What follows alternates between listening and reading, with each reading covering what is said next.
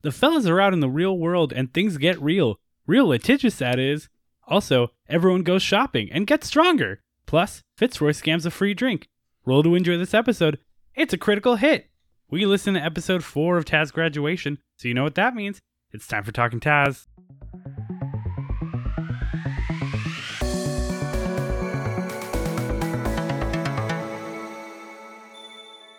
Welcome back to Talkin' Taz, your weekly deep dive into the latest episode of the Adventure Zone Graduation. With you as always is your wonderful host and producer, me, PJ, and my wonderful co-host, Lauren. That's me. Let's get into it. What did you think about this episode?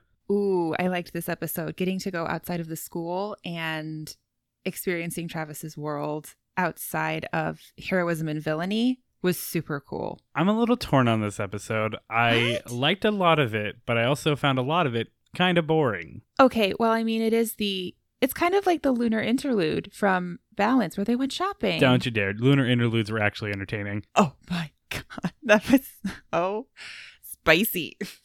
Not to say that there are no entertaining aspects of this episode, but to agree with Justin, some things were just unnecessary, and we'll jump into that.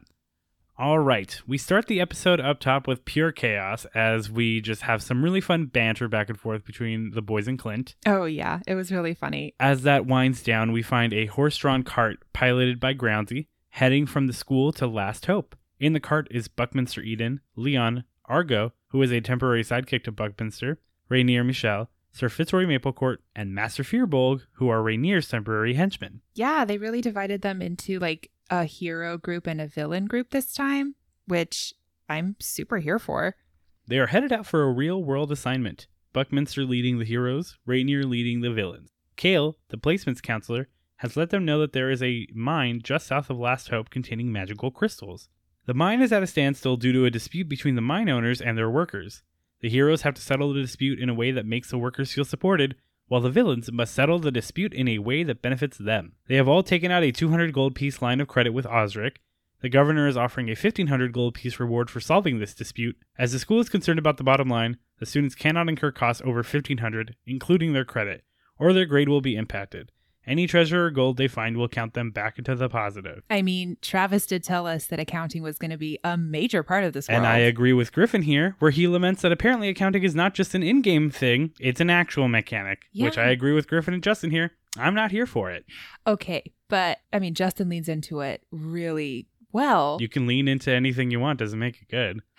Listen, just because accounting is boring in our world, I don't know. I enjoy it. I think it's really funny to bring in something that's so clinical into something that's so fantastical. Look, I agree story-wise. I don't agree gameplay-wise. That's all I'm saying. Okay, that makes sense. To which Travis gleefully shares the details of the financial system he's created. Justin asks for a recap of the situation under the guise of a listener who zoned out thinking the explanation was boring but realized it was important. Travis asks if Justin was a listener, and Justin pshaws the thought away, and we get a simplified rundown from Travis. Travis begins to run through the entire story before Justin says he got all of that, and then Travis can guess where he lost him. Hint, it was the accounting details. Travis offers a simplified explanation of that as well, and the boys seem to understand. Travis tries to get the boys to talk in character about their level up, but Clint just exclaims he feels leveled. Griffin corrects him to say Travis wanted a more in-game explanation of your leveling, and Justin delivers the wonderful, "You're now 3 summers old, the wisdom of Neverwinter has seeped into your bones." Like that very dramatic, like, oh, I'll give you an in-game explanation of leveling. Clint disregards all of this and begins to explain his leveling. As is very commonplace at my tables as well, he believes he got literally nothing from a level up. I mean, that's kind of how non-magic users feel, because with magic users, you get like all these cool new spells, but to the point that's going on here, just like what happens at my tables a lot, people think they got nothing, and the second I'm like, are you sure you got nothing? They're like, oh, I guess I did get things. You always get something. But he got like the best things. Yeah.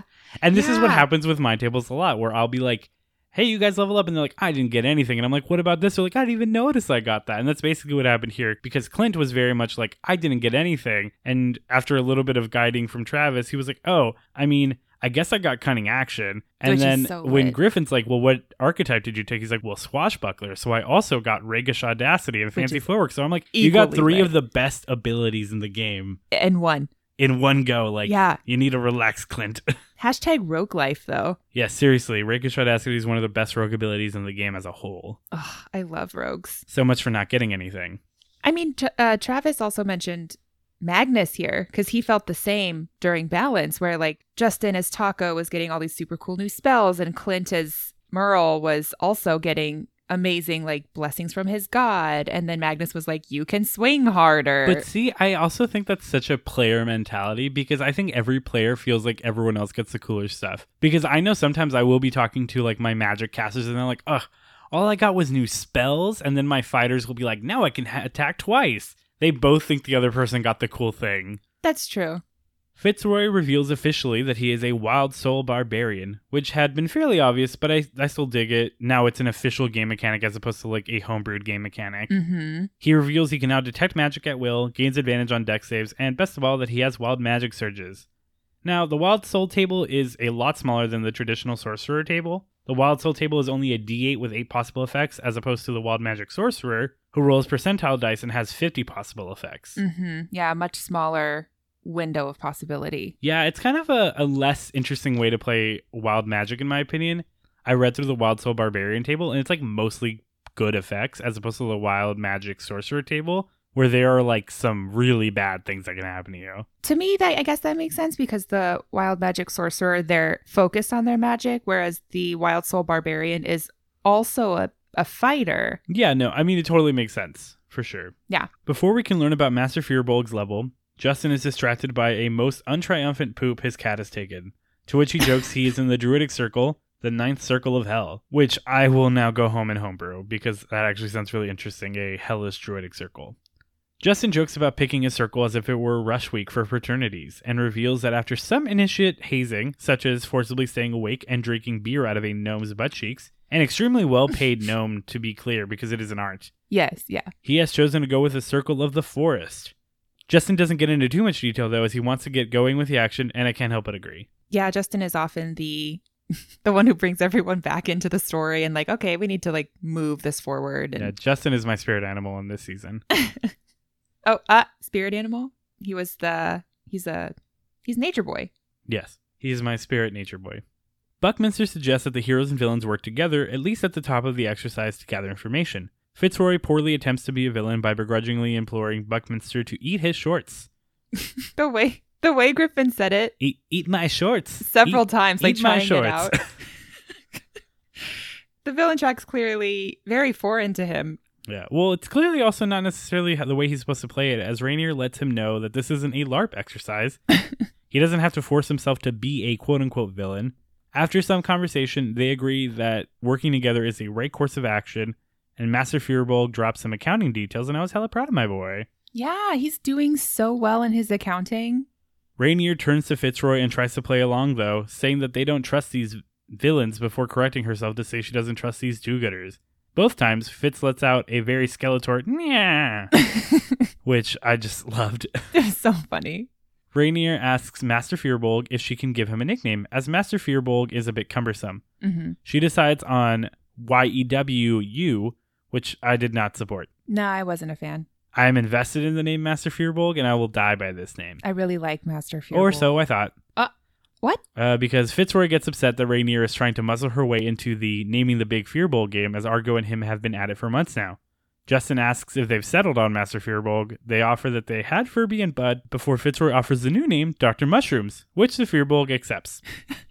I mean, that's a very prestigious title, Dr. Mushrooms. Well, yes, he went to 8 years of mushroom medical school. You better say the full name. It's a respect thing. Yeah. As both Dr. Mushrooms and Fitzroy call out. That's true. Yeah, he has a lot of mushroom experience. Rainier does offer fungi as an alternative, which gets a good laugh out of everyone, including me when I was listening. Yeah, I did too. A preemptive warning. As I wrote these notes, there are several times where I jump between Dr. Mushrooms, Doc, Master Fearbolg, the Fearbolg. So I will be reading them differently as we go. What is this, a Russian novel? Yes, this is the Brothers Karamazov.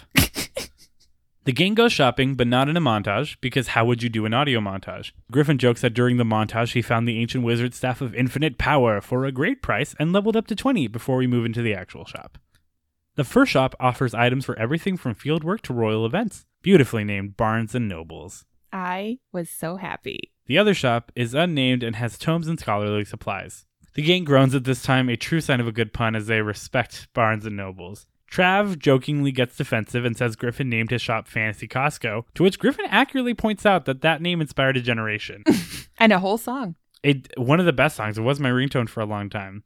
But I will say, I think it really did inspire a generation. I know so many dungeon masters who have created shops in their world very much based on the Fantasy Costco naming scheme. Including you. Yes. In our home game, our shop is Bed Bath & the Great Beyond. Which is always super fun to go shop in. It is run by a Kenku named Kaken, who talks like Christopher Walken. Honestly, shopping in-game and Bed Bath & the Great Beyond is one of my favorite times in our campaign.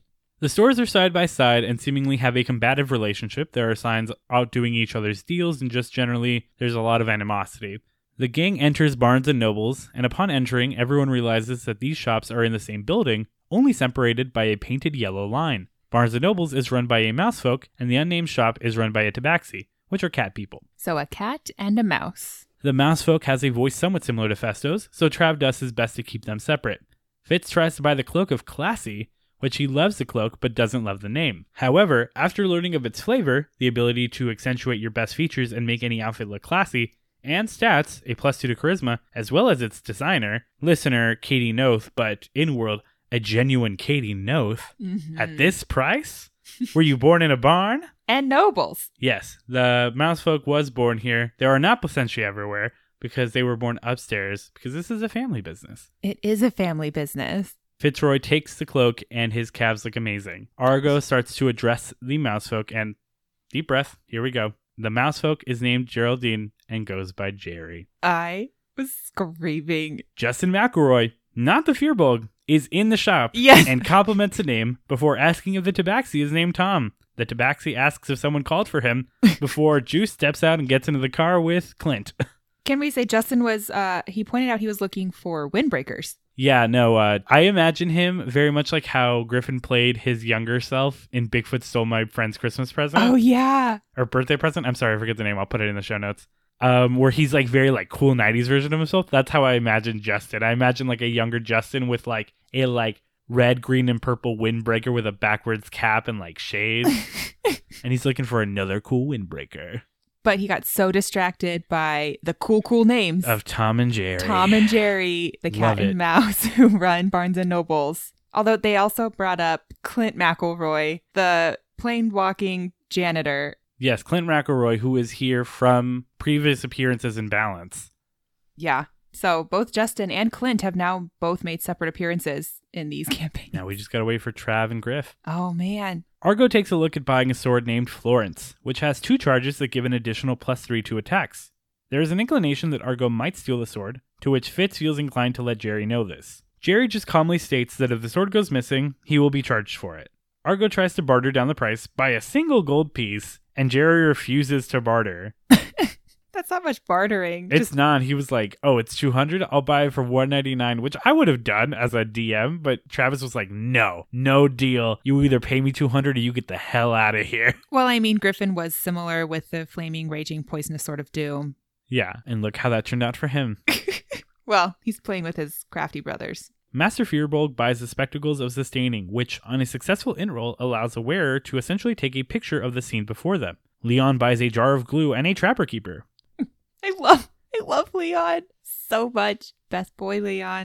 Tom calls over Argo, as well as reveals that Jerry is his adopted sister. Fitzroy buys the Notebook of Far Speech. Master Fearbulg buys the Pocket Gary, a portable Gary that allows him to ask a limited number of questions, as if he had a Gary with him. He is also connected to the hive mind, as all Garys are. Do you think we're going to get more Gary help in random situations? And now they can do it wherever they want. Yeah. Fitzroy also buys a +1 maul, confusing it for a magical staff, as he doesn't want an extremely damaging weapon around, which is just beautiful RP. Fearbulg buys some glue. He does buy glue. Rainier and Buckminster fetch the boys and Leon, as they have just learned that the mine owner is at the local tavern, run by Barb the bartender. There is a spectral hawk perched above the bar. Fitz has Snippers go investigate it and lets Snippers know he wants the info promptly, so he cannot stop to get a drink. Snippers reports back on the hawk, but Fitzroy still cannot understand him, But he says he loves He him. does. I was so happy. He's like, like I thought, I still can't understand you. And he's like, and he's like, I love you too. Oh. We learned that in the early steps of info gathering, most of the work is done by side people. Hench kicks? What did we end up agreeing on? It was side people. Side people. So that if something goes wrong, the Velos, or was it Heathens? Velos. I got it right. Velos have plausible deniability. Fitzroy asks if they serve kombucha. They do not booch here. They do have sparkling yerba mate. Which surprised me. Yes, I've never had sparkling yerba mate. Nor have I. But it costs 5 gold piece. However, Fitzroy will not pay this as he is an influencer. And with the help of his new cloak, successfully convinces a bartender of it. He says he writes a slice of life blog on his time at school called Sir Fitzroy Maplecourt, Knight and Absentia for the Realm of Goodcastle's Excellent Adventure. I'd read it. Clint says that only leaves 7 words for the blog, and Justin accurately says, Dad making a wild assumption about how the internet works, he bets. Clint is such a dad. It's so perfect. He really is. We learn that the bartender, and possibly a decent subset of people, are fully creeped out by the school, justifiably. Do you think that's another callback to Hogwarts? Where people were just like okay with whatever happened at the school, whereas here they're like, No, I don't. I mean, it might be, but I think it's really just, it makes sense. Like the bartender points out, it is located between the 2 most dangerous locations of this world. It trains villains, has haunted skeletons, and much, much more.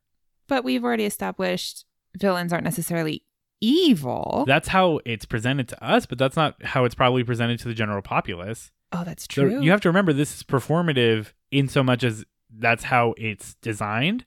But for the random people, they probably see the villains as true villains. That's a really good point. Because it is performative, but in so much as when you're watching a Marvel movie, you know that, like, you and I know that these characters are fake, but the people in it believe them to be real. Yeah, I guess that's true.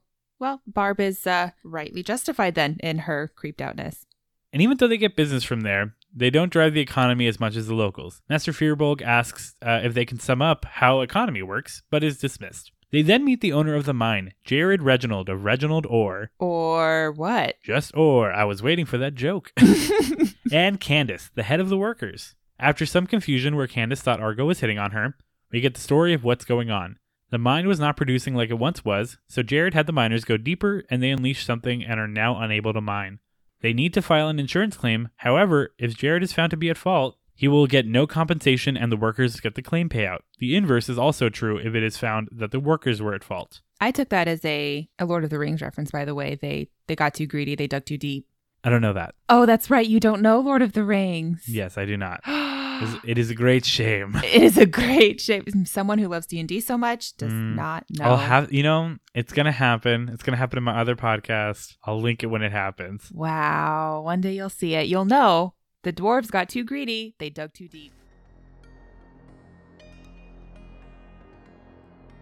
Hello, everyone. It's me, PJ, your chipper chum and guide through the world of graduation. Thank you as always for tuning in. Your continued support means the world to us. You know what else would mean the world to us? If you interacted with our social media. Follow us on Facebook and Twitter at Talkin' Taz, or search Talkin' Taz Podcast on Facebook. Alternatively, you can go to our website, talkin-taz.pinecast.co, for links to those socials as well as all of our episodes. Links to all of that will be in the show notes for this episode. We always appreciate those of you sharing our posts and spreading the word. A few notes from this episode. The Bigfoot Amnesty one-shot was named, Oh Dang, Bigfoot Stole My Car with My Friend's Birthday Present Inside. It is one of the funniest pieces of podcasts I've ever listened to, and I highly recommend it, especially if you've completed Amnesty. In this episode, we pondered whether Griffin actually attended law school. He did not. He attended Marshall University and studied journalism. We hope you join us again next Thursday and every following Thursday as we continue to listen through graduation. Now back to the podcast. Fitzroy asks if it would be possible to just defeat the monster, but Candace explains that it's big, strong, not alone, and none of them have the power to do so. At least of them, not of the group. Argo actually comes up with a brilliant plan to have the monster be at fault over either party. But then he says insurance companies are good people and looking to help, which, not my experience. No. Do you think that's just Clint being a dad again? I think he just wanted to make the joke of like a good neighbor, State Farm is there. But if any of our listeners are insurance agents, you know I'm right. But also apologies. Yeah. Fitzroy loves the plan and plans to subpoena the monster for fault. Jared explains they'll need proof that the monster received the subpoena To which Argo also points out that Dr. Mushrooms would be perfect for this, as he has an affinity with creatures and has glasses that can take pictures. Justin is shook and asks if this is really their plan, and Griffin explains that based on his knowledge Of real-world law school. of real-world law, which he learned going to real-world law school. So he actually went. Griffin did not go to law No, school? I don't think so. Are you sure? Well, you know what? I'll look it up. I'll put it in the notes. Maybe Griffin went to law school. All I know Griffin as is the guy who created Polygon with Justin, and then created a media empire. But then Griffin has like a lot of knowledge about law. He does. So, you know what? I'll look it up. I'll add it in the notes. Yay. Travis loves this idea, and I would too as a DM. I love the insane plans that PCs have, especially when the dice are on their side. I love when players ruin my plans, and I know that sounds facetious. Like, I love when players ruin my plans, but I actually do. Like, when my players come up with creative solutions and it completely destroys whatever I had planned, those are my favorite moments as a DM. He does. He really comes alive when we do something completely out of the box, and he's like, ooh, now I have to like work with this. That's fun. Yep, that's my favorite part of being a DM. Travis lets them know they will need to go to a local lawyer to get his subpoena drafted. They try to figure out what kind of creature this is so they can draft the subpoena properly. We learn that Argo is the only one with a plus nature. Oddly enough, it's not the Firbolg. It wasn't. That shook me.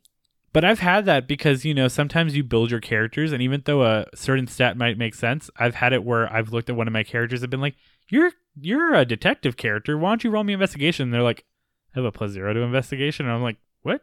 How is that possible? Argo realizes, based on the descriptions, this is a Xorn, Xorn, an elemental creature that swims through the earth and eats rocks and gems. Griffin points out that Zorns are very Yonic, calling them very Georgia O'Keeffe. And I'd have to agree. Do you know what a Zorn looks like? I have never seen a Zorn before. Oh, yikes. Oh, that's hideous. I mean, no disrespect to Zorns, but it does have a very Yonic opening up top. Wow. And, as well, that the other creatures might be the Magmen, which are also on that sheet. They're tiny little, like, lava munchkins. They are. Oh. I'm here for the Magmen. That Zorn is got a face only a mother could love. Fitzroy does his job for the villains and tries to get a portion of the insurance payout for their assistance. He starts high and is offered a much lower deal. They consult Dr. Mushrooms to see if this is a good deal, to which he sits down. And I'm not sure if we are role-playing that he did the math and agrees, just because Justin didn't want to bog everything down again, or he just freaked out as a character and sat down and immediately was like, yes, this is a good deal. How did you read it? Oh, man. I could see it either way. I could see the Firbolg sitting down very confident, and then as soon as he gets plastered with numbers, goes, oh, okay, that's it. I'm done. But then Justin also, you know what? My vote is for the Firbolg. I vote for the Firbolg, too.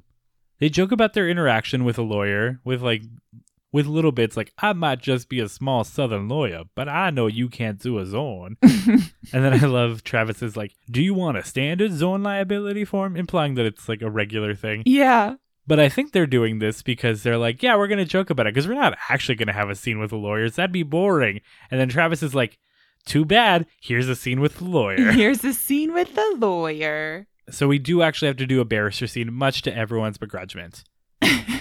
Jade Johnson, the town lawyer, talks to the nervous group. They have her draft a subpoena while they remain vague on the details and are able to get her to successfully notarize the subpoena without really being too concerned about what's going on. Mm-hmm.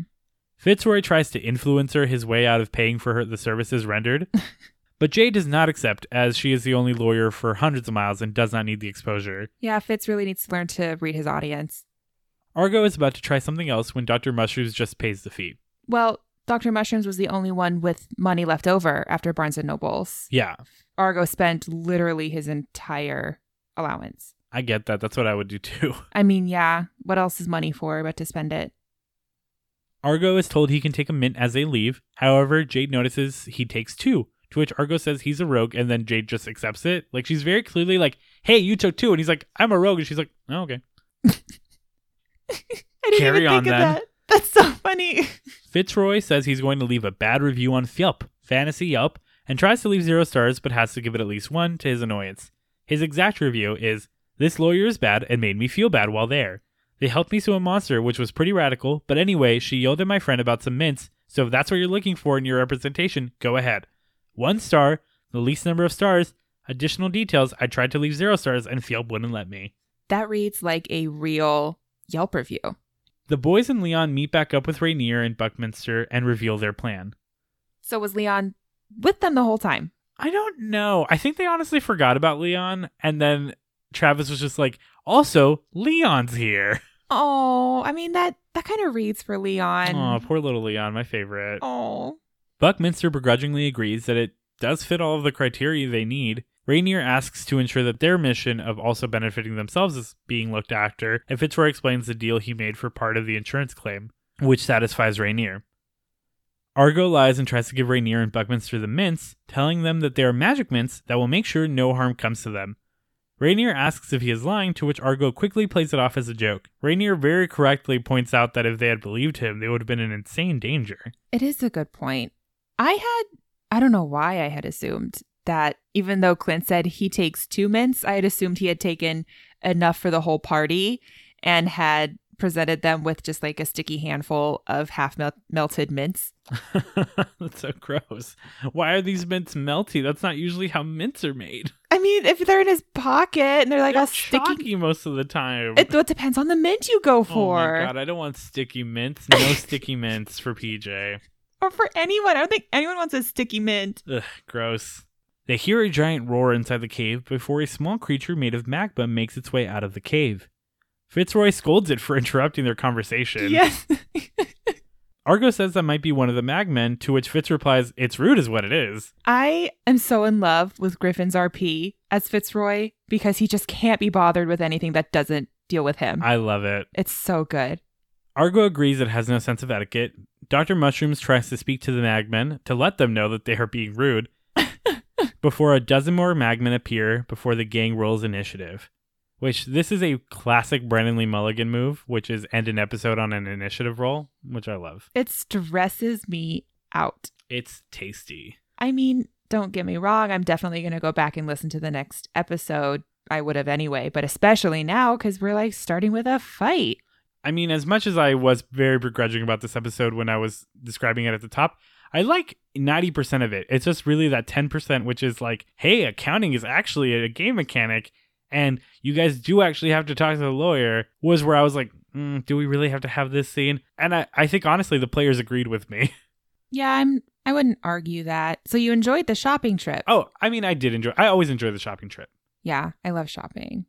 Well, with all that, unfortunately, that is where we are going to have to end this episode of Taz Graduation and this episode of Talkin' Taz.